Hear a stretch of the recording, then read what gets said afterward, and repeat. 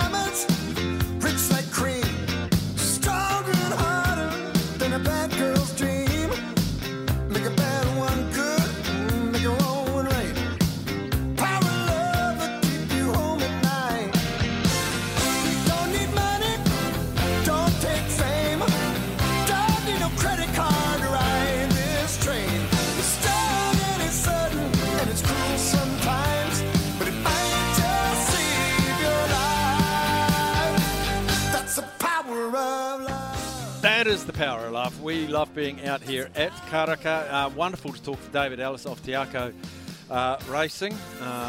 We just saw a horse go through. It was a full something to I Wish I Win. And who's going to tell me about that? Jessie Gower's going to tell me that from New Zealand Bloodstock. Jessie, you were very excited. I'm very excited. So that's a half brother to I Wish I Win.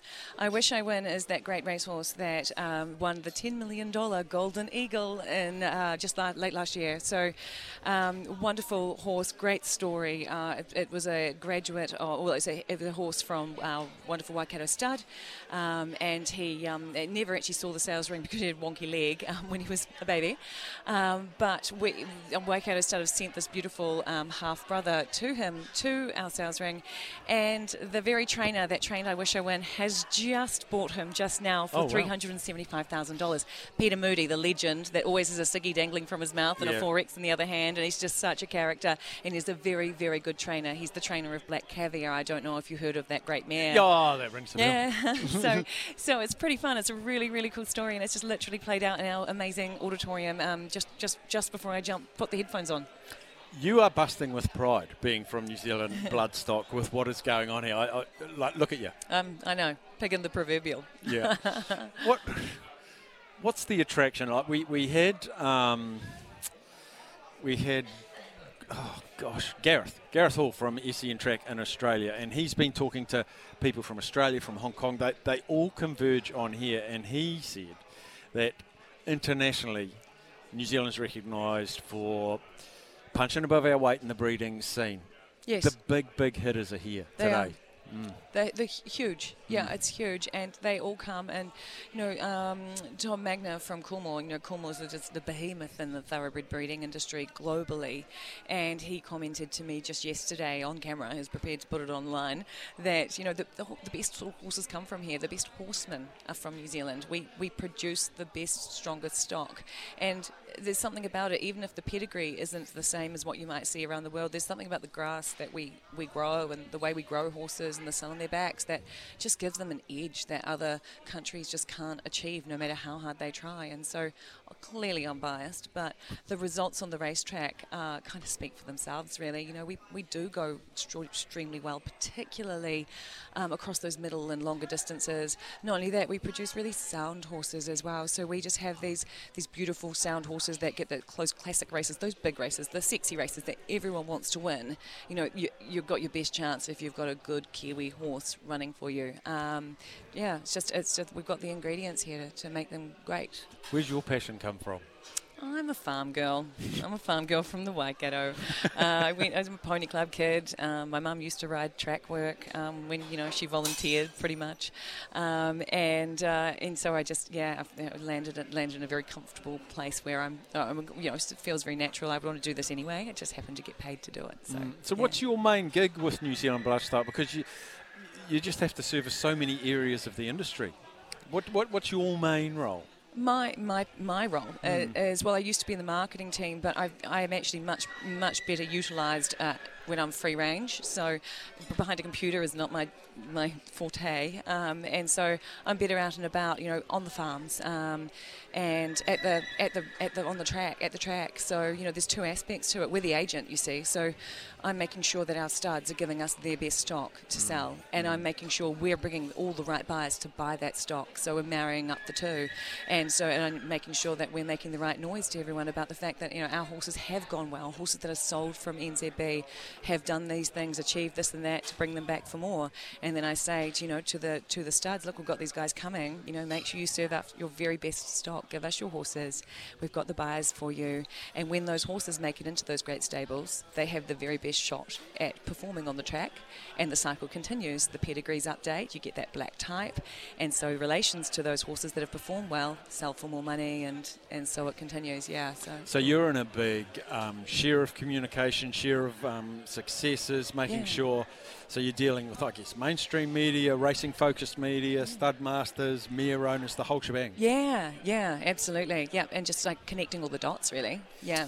Fantastic. Oh, well, Jessie Gower, New Zealand Bloodstock, I'm very appreciative of you stopping by. It's a pleasure. You've been flat out all day. How much longer does this event go for? The entire event goes until Friday, but there are two books, you see. I'm not sure if you've been briefed on the fact that there's book one and there's book two, and the book one is typically the cream of the crop. So these horses have been selected, they've looked at the good pedigrees, they've the prime pedigrees, and also what the horses actually look like in person. So often they'll look at the horse before they look at the pedigree, so they're not biased by the blue blood.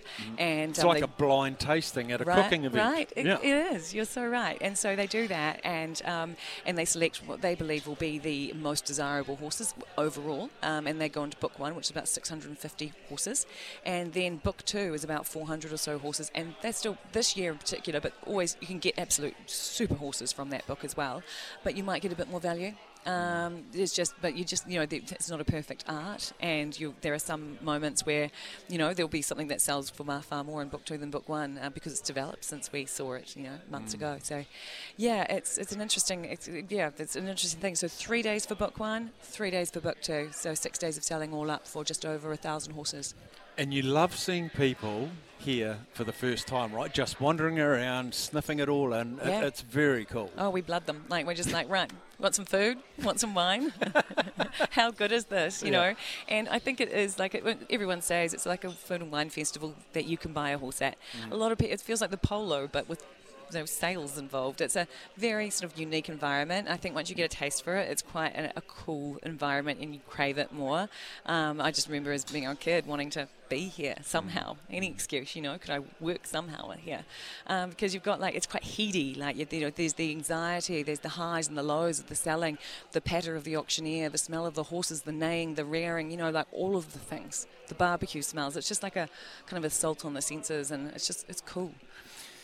Oh, you've refueled. I needed a bit of a kickstart. I got a coffee, and then I just got a dose of Jessie Gower, so I'm up and about again. Hey, listen, thanks for chatting us. We'll let you go and do what you do best. Thanks for chatting. Thanks. There she is, Jessie Gower. We'll take a break. We have Billy Fraser next. Thumbs up, Kez. Yep, Billy Fraser after the break.